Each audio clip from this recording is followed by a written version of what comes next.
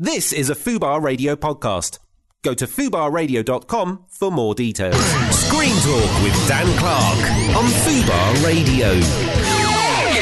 Hello and welcome to Screen Talk, show 18. I can't believe we've done 18 already. It seems like we started just a couple of weeks ago. Today, we are going to do things backwards. If you're a regular listener, you know we usually have news and reviews on first, but we're going to do it the other way round. You'll work out why a bit later in the show.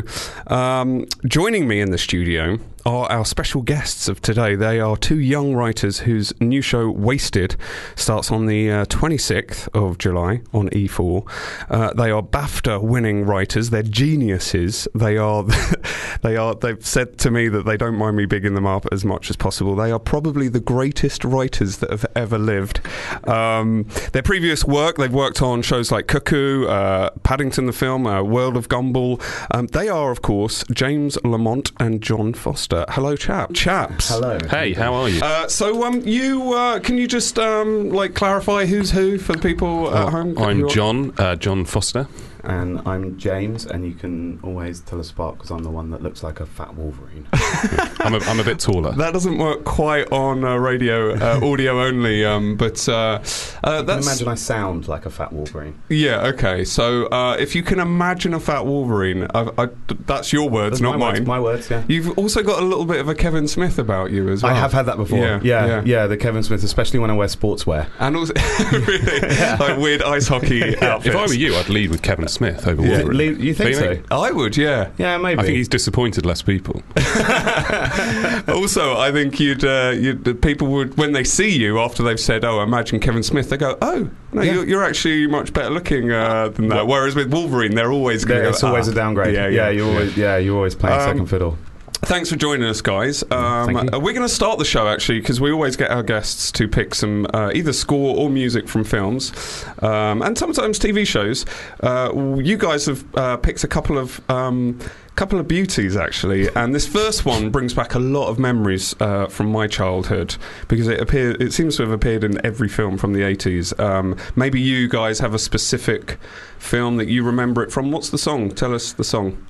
It's called Ooh Yeah by Yellow, but it's also known as every 80s film. Yeah. How's it go? Like, ooh yeah yeah, De Bao Bao. I don't know if anyone calls it that. De Bao Bao. Actually, interestingly, we also use it in our show. We do. Yeah, we loved it so much we put it into one of our episodes. Yeah, but there's probably an entire audience that don't know that song. They will know it. They definitely will know it. They just might not know that they know it. Yeah, it's like Ferris Bueller, Secret of My Success. Basically anything in the 80s where like a suddenly young, it got sort a bit of sexy, slightly precocious upstart is doing something a bit sexy. Suddenly he looks at a woman and there's like a fan on and then this song starts. I love this. I remember it. This is a very controversial thing to say because I know people adore this film, but I never liked Ferris Bueller. It's not as good as it should be. Well, it's not the film itself. It's just I watched it recently because someone was saying to me, "I think you're insane for not liking that film. It's so good." Yeah. And I love all John Hughes' other films.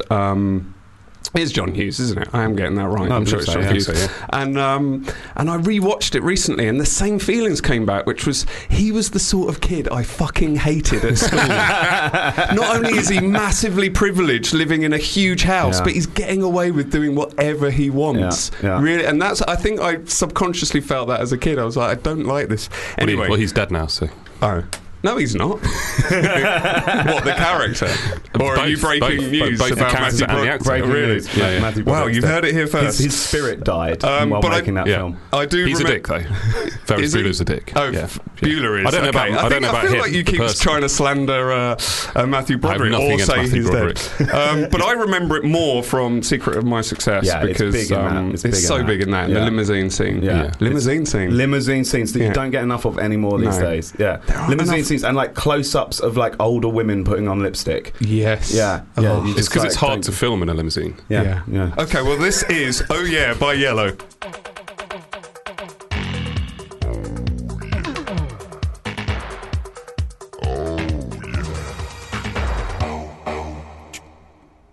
Wow. One of the most beautiful love songs ever written.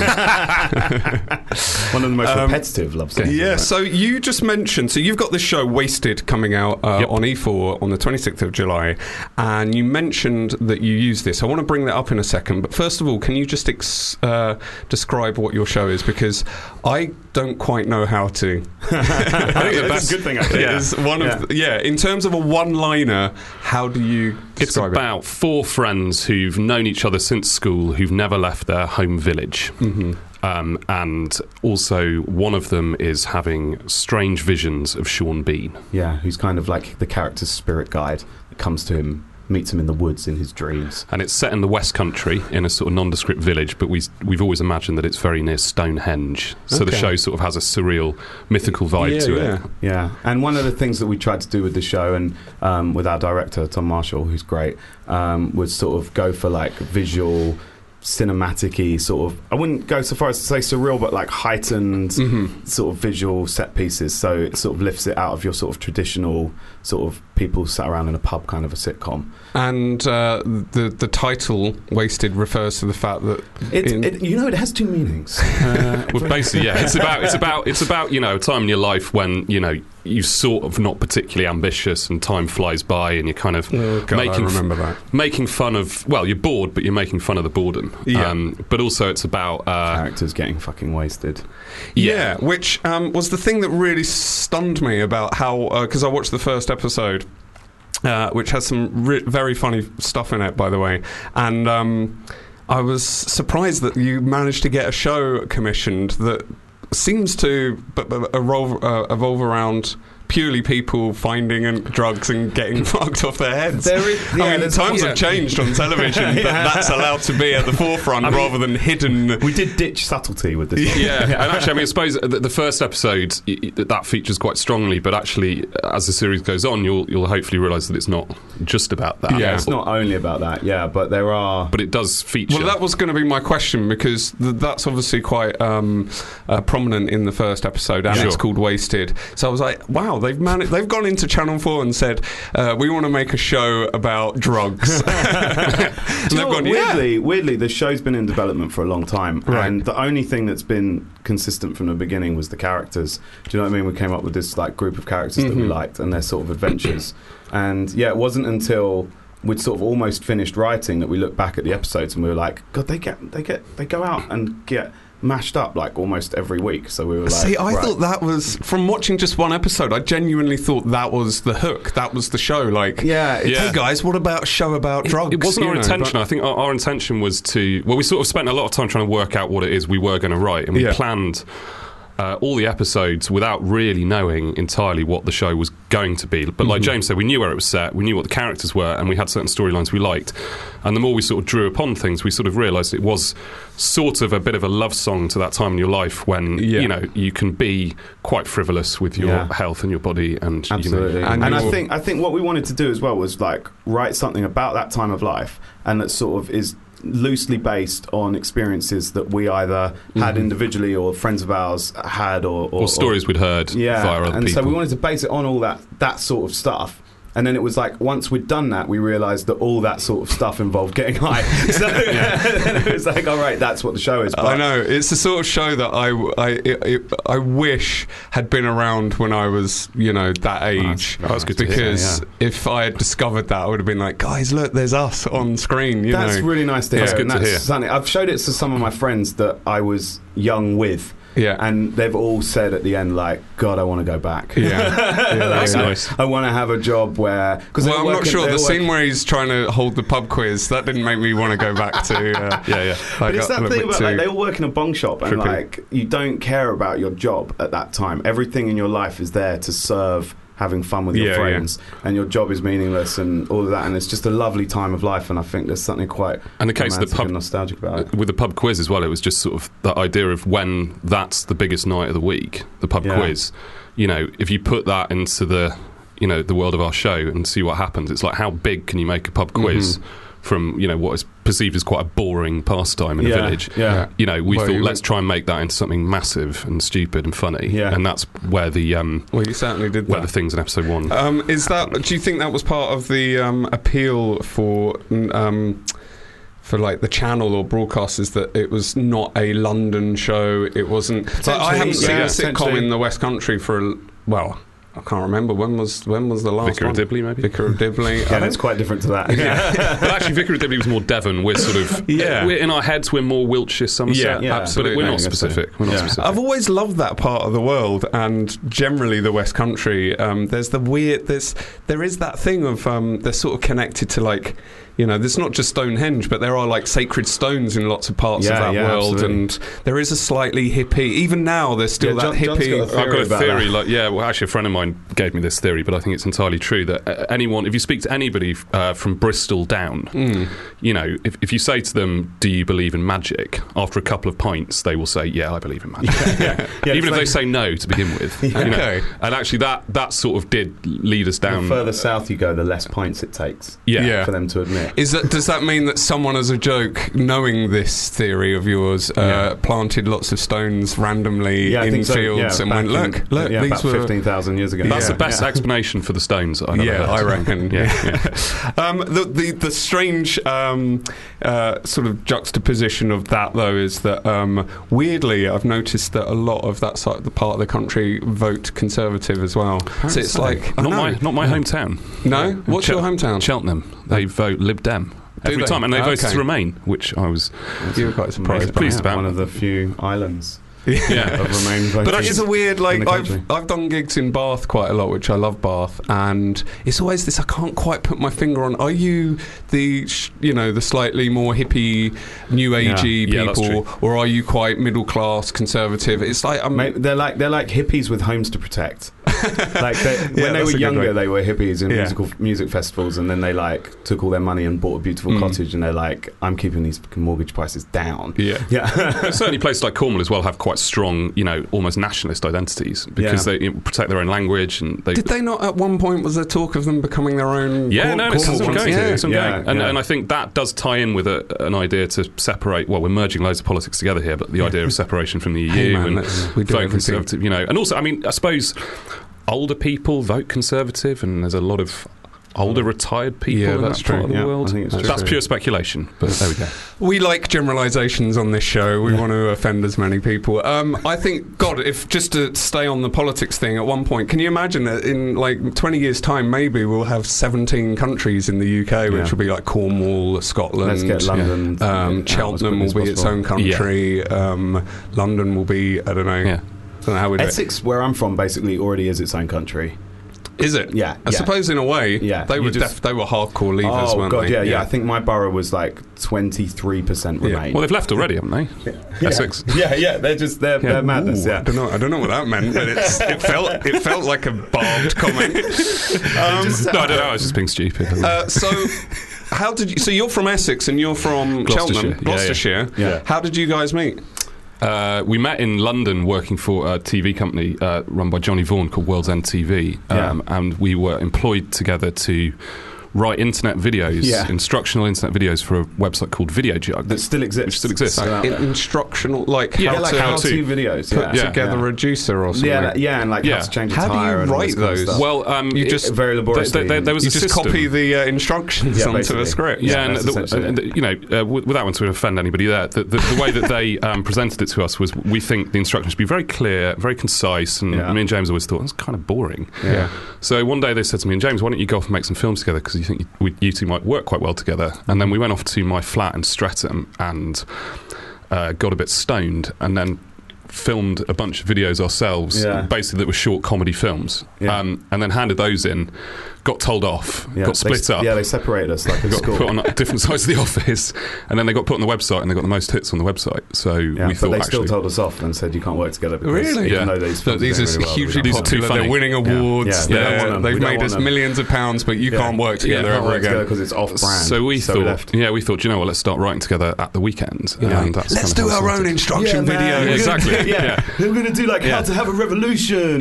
So episode 5 of Wasted is a half-an-hour instructional video. Brilliant. It's not brilliant. It's not. I look forward to that. But we realised we had done Edinburgh in the past. I'd actually seen John's show, or some of it anyway, in Edinburgh like 5 years before, and we'd both been up at the same time doing shows and stuff, but separately. Are you both performers as well? Definitely were. I mean, not so much these days, but there is that. Well, actually, we sort of performed to each other in the writers' room. Yeah, it's kind of the basis comedy, for it, really. not just erotic dances. Little treats when you come up with a good line. Here, what about this?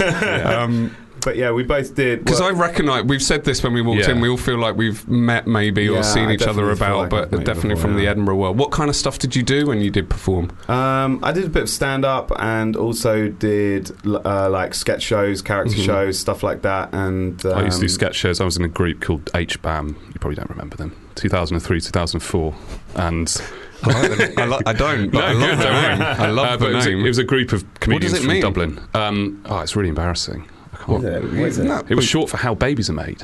Is it? Yeah. I always thought it was H-BAM. like H-BAM, like an H-bomb. Yeah, or that's better. Yeah, like ha explosion. I mean, anyone that was in that group who's listening, which I'm sure they've got. I don't know if they will be, but they will be equally embarrassed by the name. I thought it might be the name of the town you're from, but you've like shortened it so it become. We were from Dublin, Trinity in Dublin, and there was quite a few people. You're from Cheltenham and Dublin. Well, I went to university in Dublin. Okay, yeah. All right. Sorry. I was going to say, you don't sound very Irish. So you got together and you started writing, and then you start. At what point did you start doing TV stuff? Well, the first thing we did when we left Video Jug was started writing sketches, and we got some sketches submitted to Armstrong and Miller. Oh, great! And that was great fun. We really enjoyed that, and the team was great. And then we started writing spec scripts of our own stuff, including Wasted was one of the first things that we wrote as a spec script. Now, I've got a feeling I've spoken to was one of your producers in the early days, Seb Barwell. Yeah. Okay. Seb, yeah, he told me that you had developed it quite a long time ago, right? Yeah. And then it just sort of magically came back to life again. Well, it never really maybe not stopped. magically. It never really stopped. Came out of development. Like we had an early pilot. We did another taster tape.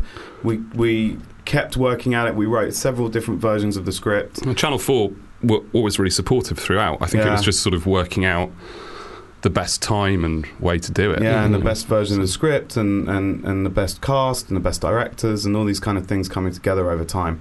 But but in how many years do you think it was in development for? Just because if any people are listening who are developing stuff and they're really disheartened by the fact that it's taking... I would say about 4 years. Yeah, page to screen about 4 years. Wow. Yeah. But I mean... And in that time we had a pilot and a taster tape and probably about 3 or 4 scripts. I mean, we were lucky because we were busy. And a few breakdowns. We were busy on other things during that 4 years, which... it wasn't just that for 4 years. Yeah, we didn't just sit waiting on the phone. But we were lucky on that front. It meant we could sort of, when it kept coming back to life, we could focus on it. And then when it went quiet, we could kind of... Get on with other stuff. Not cry. Yeah. Yeah, it is remarkable how long...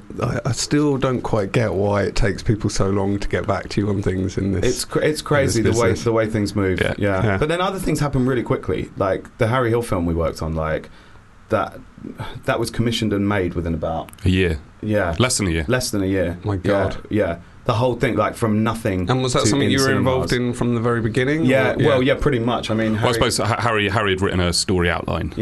Sometime before, but he came to us and we sort of worked with him on that. Yeah. Wrote the script with Harry. Was that fun? It was great. It was loads of fun. He's great. I've heard he's a really nice guy. He's so nice. And also like one of my comedy heroes growing up. Yeah. So it was one of those moments where you're like, when you're pitching jokes to someone that you like watched when you were growing up, it's kind of fun. The read-through was amazing down in Longcross. Yeah. The first day, because we turned up and there was Julie Walters and Matt Lucas and Simon Bird, and we were just like, oh, okay, Jim Broadbent. This is happening. This is happening. Yeah. It starts tomorrow. Yeah. What's that? I mean, I've written stuff and heard other people say the lines, but I've either been in it as well or somehow involved more in the production. So you sort of... I don't know if it's different to having been writing something in a room, and then one day suddenly there's these actors. Yeah, that's is great. It nerve-wracking? Did anyone ever say a line? You're like, that's not how you fucking say it, Julie Walters. That totally. You don't do it. You go up at the end. Yeah. Oh, she was terrible for it. No, she was brilliant. I suppose one thing you often do is like you read in the bit parts. Yeah. So me and James will assign all the kind of side roles, so that if there are like little one-line dudes that come in, we sort of just make sure we keep the energy up by going, that's how that joke should be said. Yeah. And everyone's like, why are those two guys shouting everything? Yeah. These guys are a bit eggy. I love read-through day because it's like the perfect point between like You're the only person on the planet who loves Read Through Day, by the way. I really like it because it's the midway point where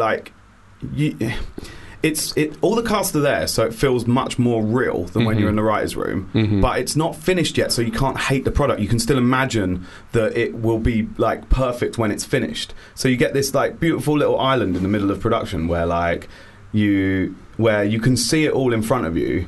But it's still not locked down and unchangeable. Do you know what I mean? And also, it gives you a good opportunity after that session, once you've heard everybody's real voices, to change the scripts. Totally. And I think can get stuck in after that. Coming from a writer's point of view, you maybe have a slightly different approach, but almost every actor, I think, will tell you it's the most nerve-wracking. Because also you hear horror stories that you do a read-through and the next day you get a call saying, sorry, we're going to go, didn't quite work. Yeah, and also we've had it the other way where commissioners or channel execs or whatever will listen to a read through and not imagine how it might end up, take it on its face value.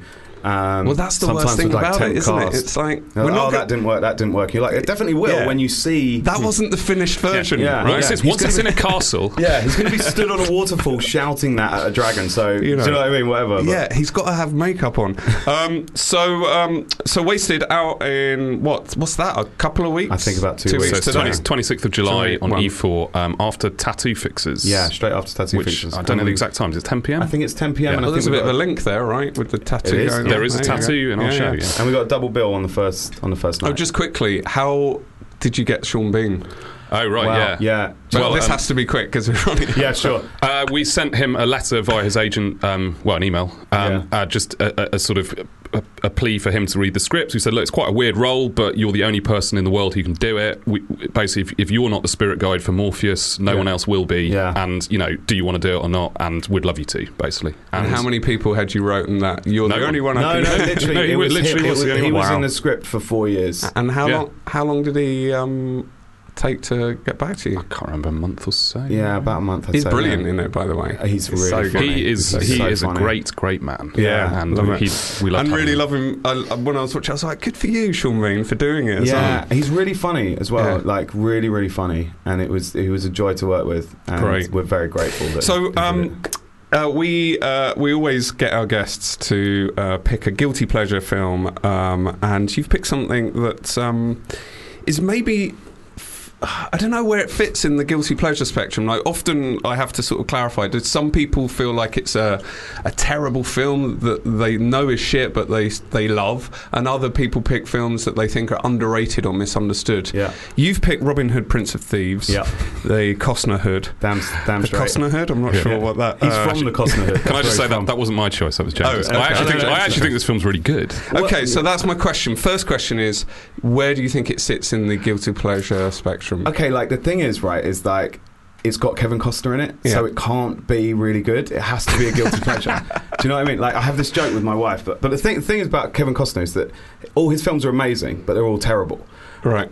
And I might have to disagree with you there, but in fact, the reason that we got you on first is because this is going to segue into a chat with James, where we'll discuss Costner's CV in length. But and I will be listening avidly. Okay, but I like this theory. I have a joke with my wife that on our deathbed, if we have children around us and we're on our deathbed, and just as we're dying, I pass them a key and I say, "There's a box in my wardrobe. No one must know what's in it. Dispose of it now." And they'll take the key and they'll run and they'll think what it is, and it'll just be all my Costner DVDs.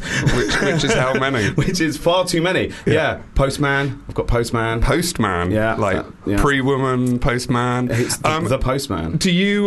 What do you feel about Prince of Thieves? Like, a lot of people criticise him for his accent, but actually, as a sort of swashbuckling action film, it's really good entertainment. Rickman's brilliant. Yeah, I mean, Rickman's a star. I mean, there's the great catapulting moment, for example, which we all remember. Kevin Costner just that isn't something I would have pointed out. Do you know, I can't remember another catapulting moment where human beings catapult over a wall. I mean, has that ever happened in tandem film? As well? Yeah. In tandem, and and enjoy it. Yeah. They're both Morgan Freeman and Kevin Costner are ecstatic that they're doing that.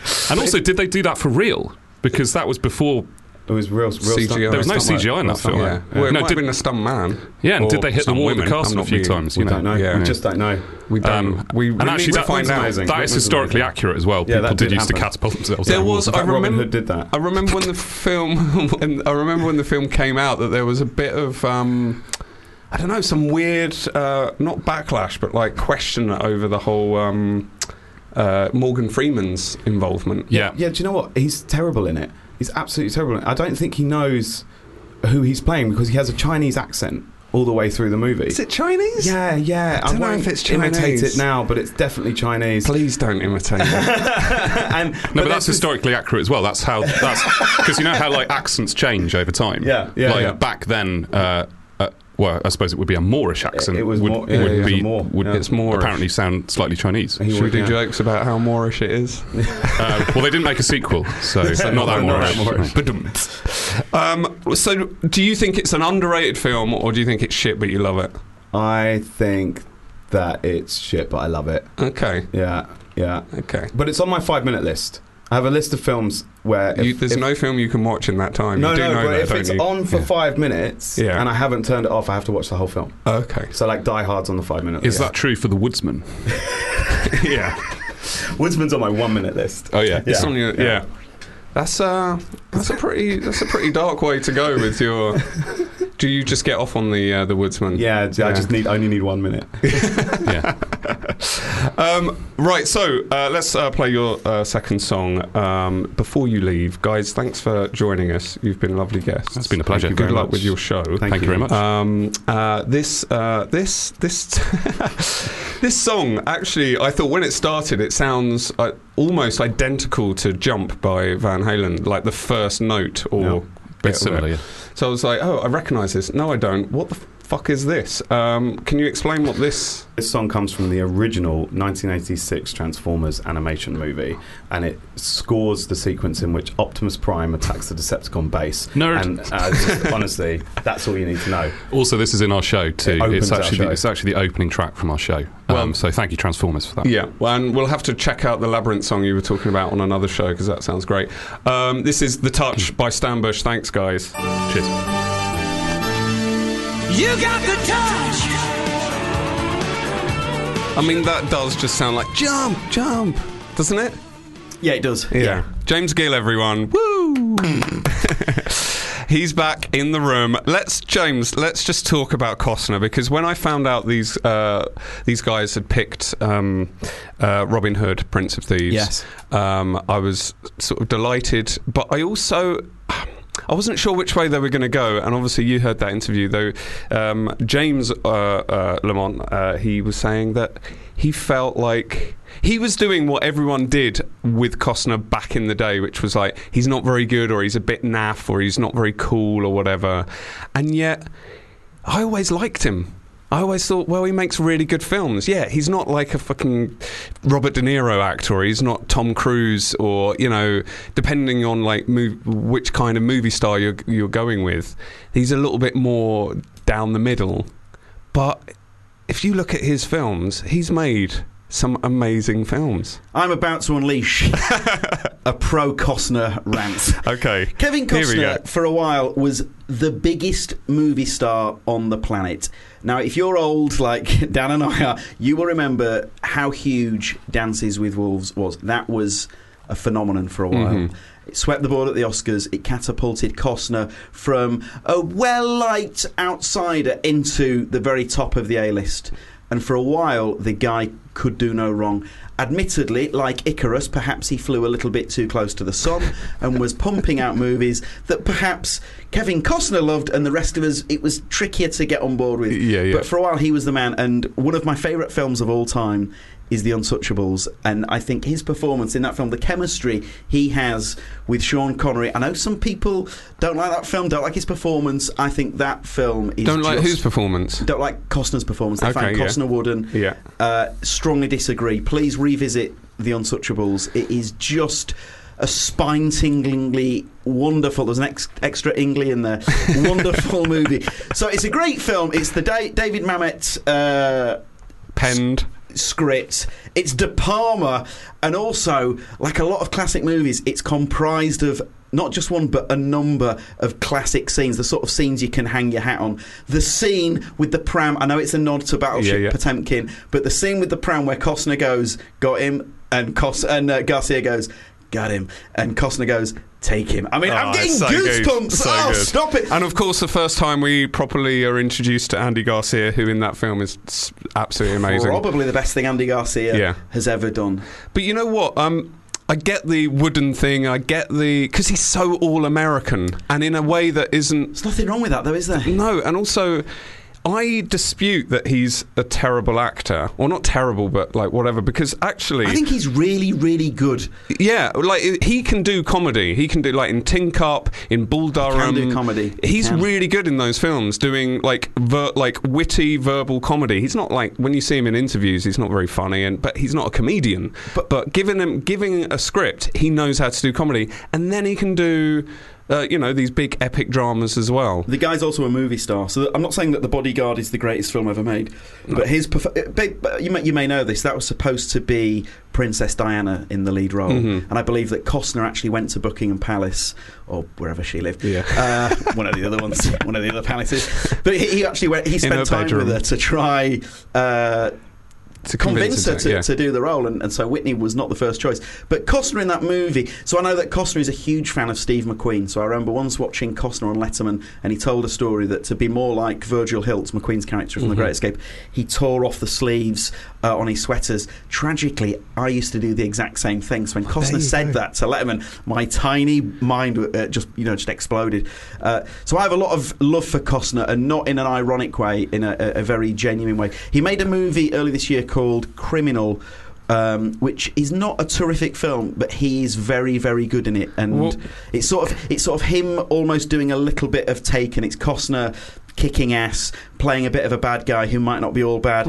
I think it'll be out on DVD by now. Check it out. Ryan Reynolds is in it as well. And Gary Oldman, Tommy Lee Jones. Tommy Lee Jones is in it for some reason. I've no idea why, because he's not in it very much. It seems like a waste of TLJ. Can I just say, though, he has, in the last 5 years, this is Costner, done these sort of comeback movies, and they're not right. They're not him. It's not quite Kevin. It's not quite Kevin. He keeps trying to do, like, what would Harrison do? What would Liam do? Like, it's all these different types of... When you look at the films... Oh, by the way, he has twice almost been in a Tarantino film. I know Tarantino wanted him in to play Bill in Kill Bill. And he wanted him in... He was actually even cast in Django Unchained, and then had to drop out because of scheduling problems. Now, is it the Don Johnson part? I think it might have been. I think it is, and I think it needs something like that, where someone who gets what he is good at. Listen to us, like we should work. Kevin, if you listen, we love you so much. But look at these films, and this is why I don't think his comeback has happened yet, because these aren't the kind of films that he's trying anymore. And listen to this CV, right? Starting from 1985, he was in Fandango. Have you seen Fandango? Yes, I have. Beautiful little film. Silverado, lots of fun. Lawrence Kanston. The Untouchables, which was the one that just... It's a classic. It's brilliant. No Way Out, an amazing thriller. And he's very good in it. Bull Durham, he's amazing in it. Oh, my God. Yes. Field of Dreams. Stop it, Pink but Costner. It's so good. Revenge, not quite as good. Dances with Wolves, which is a classic. I know people are annoyed because it beat Goodfellas at the Oscar, but I don't care. It's an amazing film. Robin Hood, Prince of Thieves, a guilty pleasure. Russell Crowe called that film a Bon Jovi video. Oh, well, it is, yeah. Nothing wrong with that. The Bodyguard, a guilty pleasure. A Perfect World, a brilliant film. And then it starts getting a little bit patchy, but that run of films, of about 10 films, that I would say some of them are classics. Then it gets a bit weird. Like, it's like, what are you, Kevin? Do what you're good at. He's a movie star, isn't he? Anyway, people were going to either love us or hate us for saying this. If you're a screenwriter, because people listen to the show with films. Well, here you go, right? So in How Not to Live Your Life, Don was obsessed with Kevin Costner, because for two reasons. One, I am, but B, I understand the slight sort of naffness of it. So I thought it would be a funny character trait.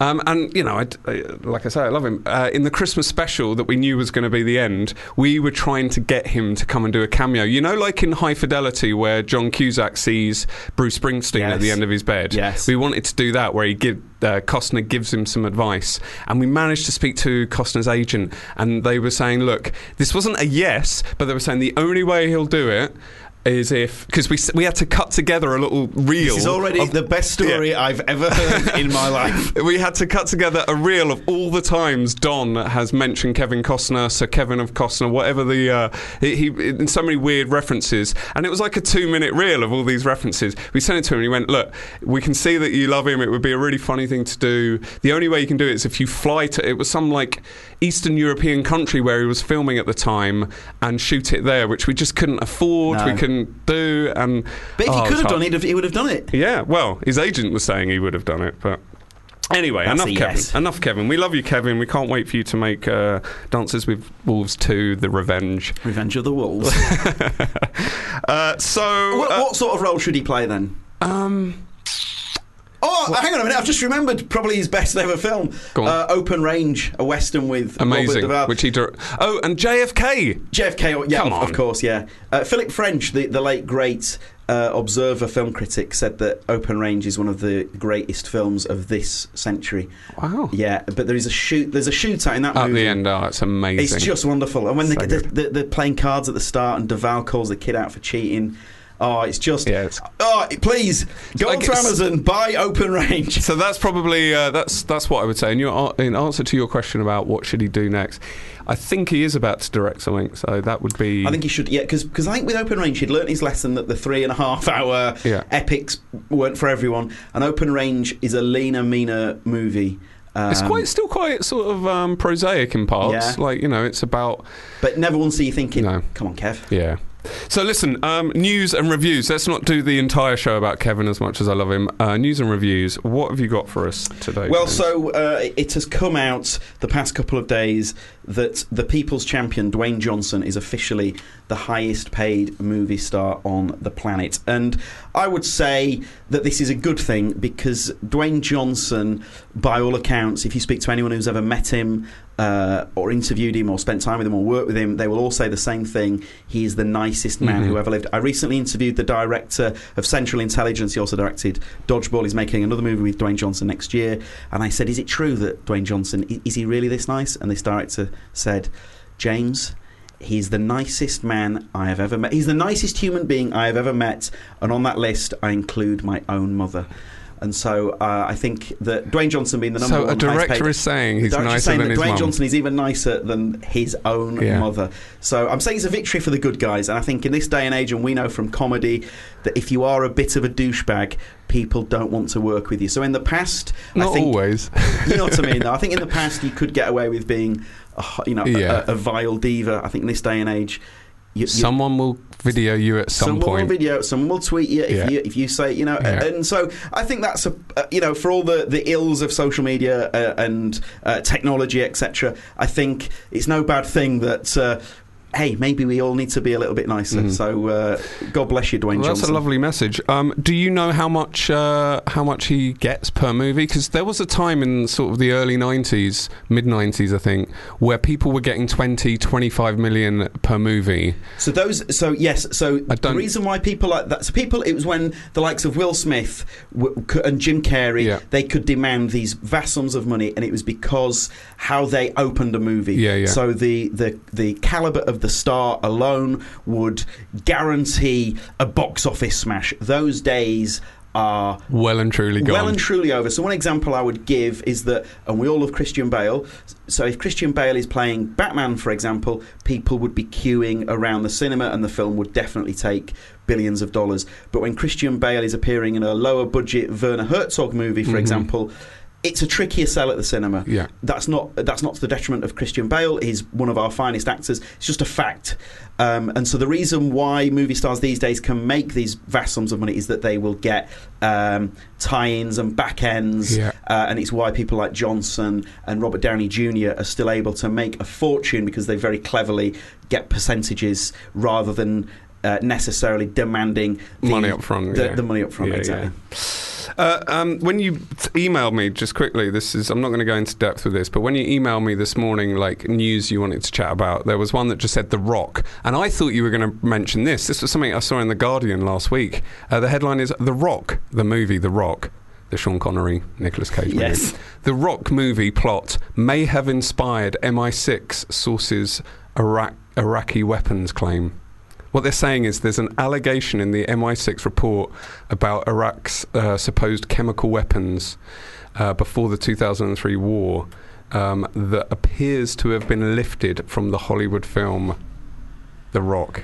Oh, that's according to the Chilcot report. If that is true, that is horrifying, because we're movie lovers and people say, oh, the criminal was influenced by the films, and you go, nah, blame the parents, you know. But oh God, please tell me that's not true. I hope not as well. But we won't be blaming parents. We'll be blaming the government. Oh man. Anyway, wonderful movie, The Rock. Yeah, it's the only Michael. Is that Michael Bay? I think it is. Yeah. Yes. It's the only one of his that I really, really love. I'm with you. I'm with you. So I know a lot of people love Con Air.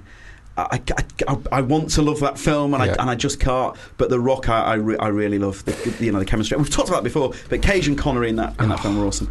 So one other thing we were going to talk about was Sulu. It's attracted quite a lot of attention, the fact that in the upcoming Star Trek Beyond, Sulu is gay, and it's been controversial. Which this shocked me. What you're about to tell me. Well, so I've seen the film. I'm embargoed, so I'm not allowed to say. Not that he was gay. That's not what I'm shocked by. But what you're about to say is what shocked me. I don't know what I'm about to say. What shocked you? George Takei?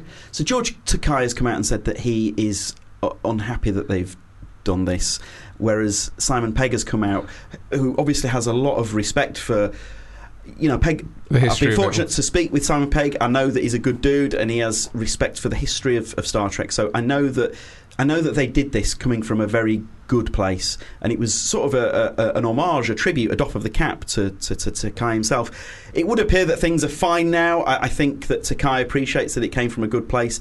I've seen the film, and it's done in a really beautiful way. It's done. We see Sulu greet his partner, and it's a hug, it's an embrace, and they walk away, and they have their arms around each other. I'm not spoiling anything. This happens about 30 or so minutes into the film, and so not a big deal is made. It's just done as a very throwaway matter of fact. This is how it is. So while I am embargoed, please check out Star Trek Beyond. I think I can say that. I don't think that will offend anyone. Did you actually speak about this issue with Simon Pegg? No, and I'll tell you why, because it had already been out in the news. Takei had said his bit, Pegg had said his very respectful bit. There was just no need to go there. So Takei, who obviously has spent a lot of time in his life fighting for gay rights and LGBT rights and what have you, and he was like, oh, well, that's not the character.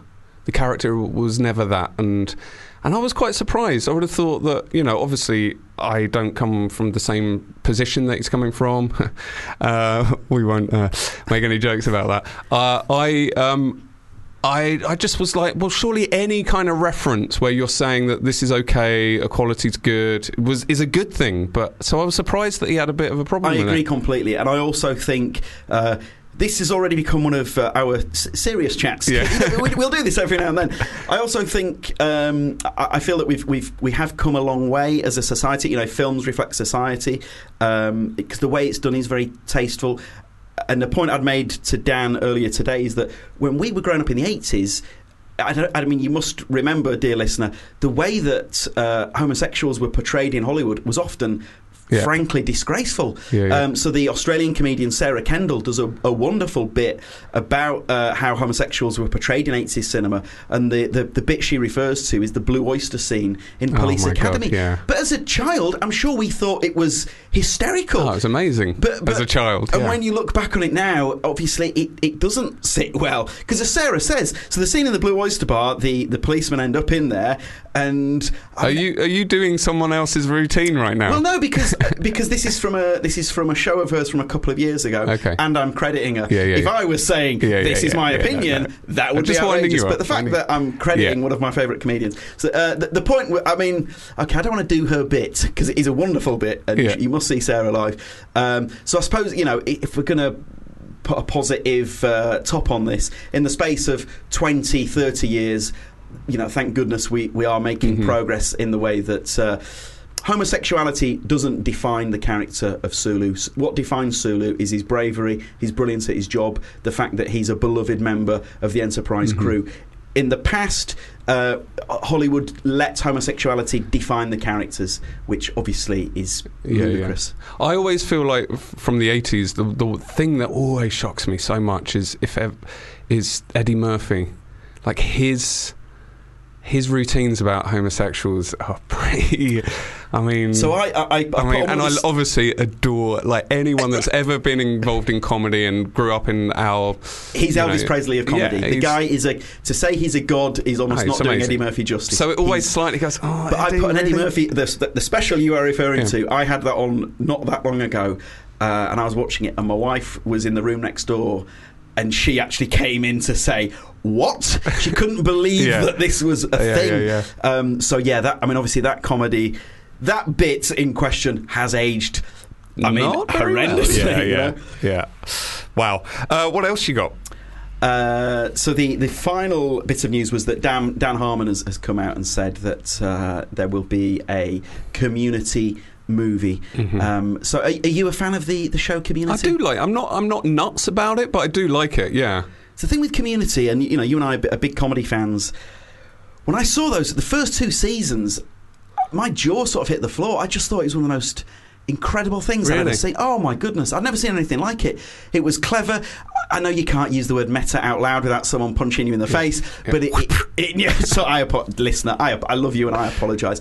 But I just thought it was so smart, it was so beautifully written. I know that then the show had its own troubles off camera, and that impacted what was going on camera. So I guess the fact that a Community movie will happen is a wonderful thing. I think if you are a comedy fan, and if you're listening to the show, there's probably a strong chance that you are. Do watch Community if you've never seen it. It's because it's a show that you hear a lot about, and then before you watch it, you think, well, I'll be the judge of that. And then when I watched it, I thought, God, this really is special. Well, you know what? I the other day finally got round to watching Silicon Valley, which I just keep hearing wonderful things about, and I just hadn't watched.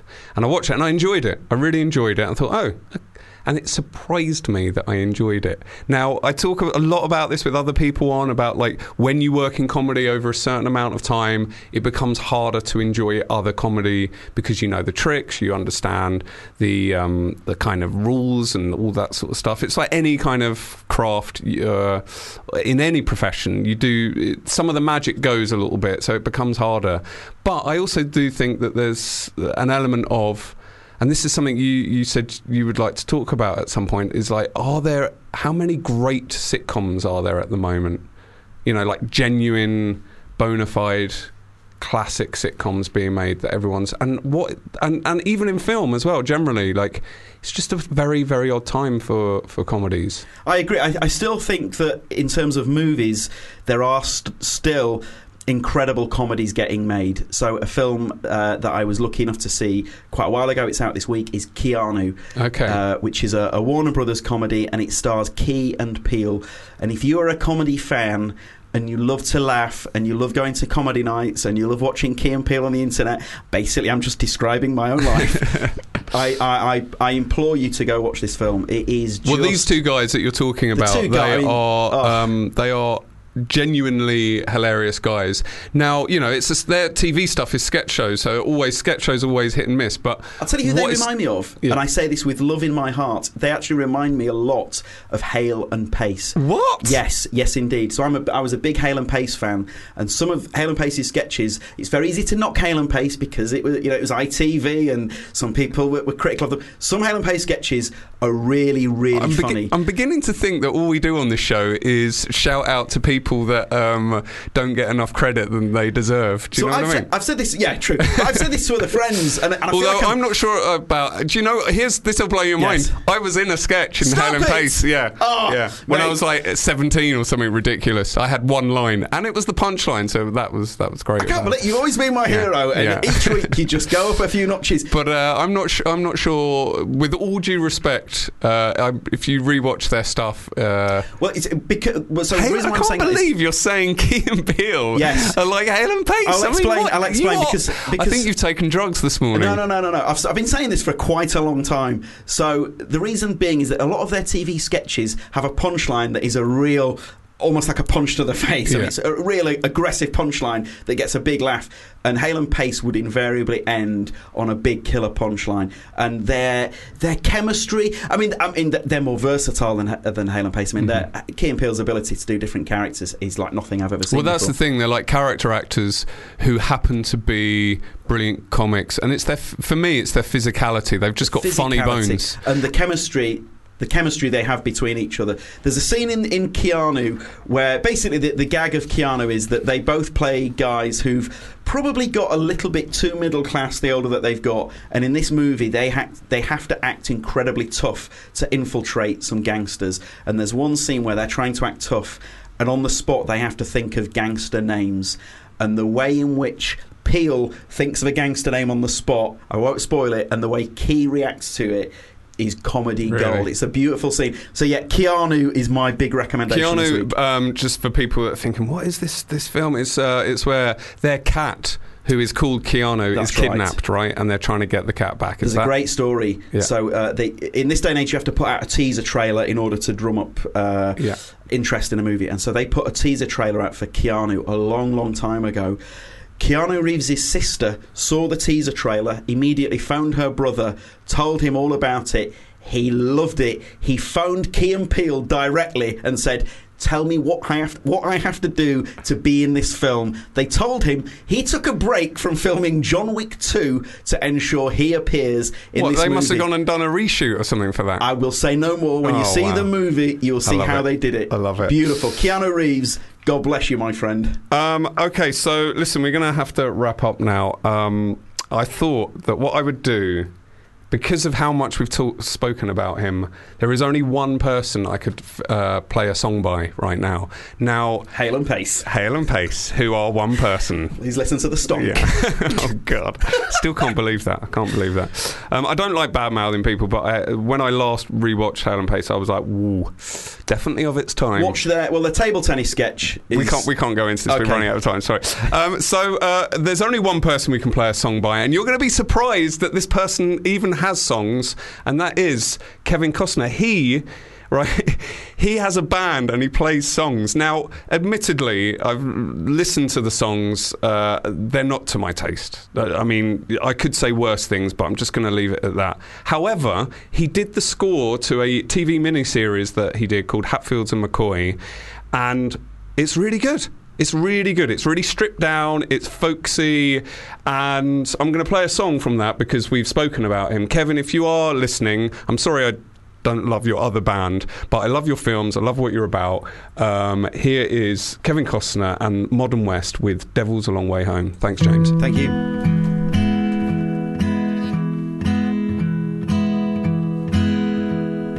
I was empty-handed. This is a Fubar Radio podcast. Go to fubarradio.com for more details.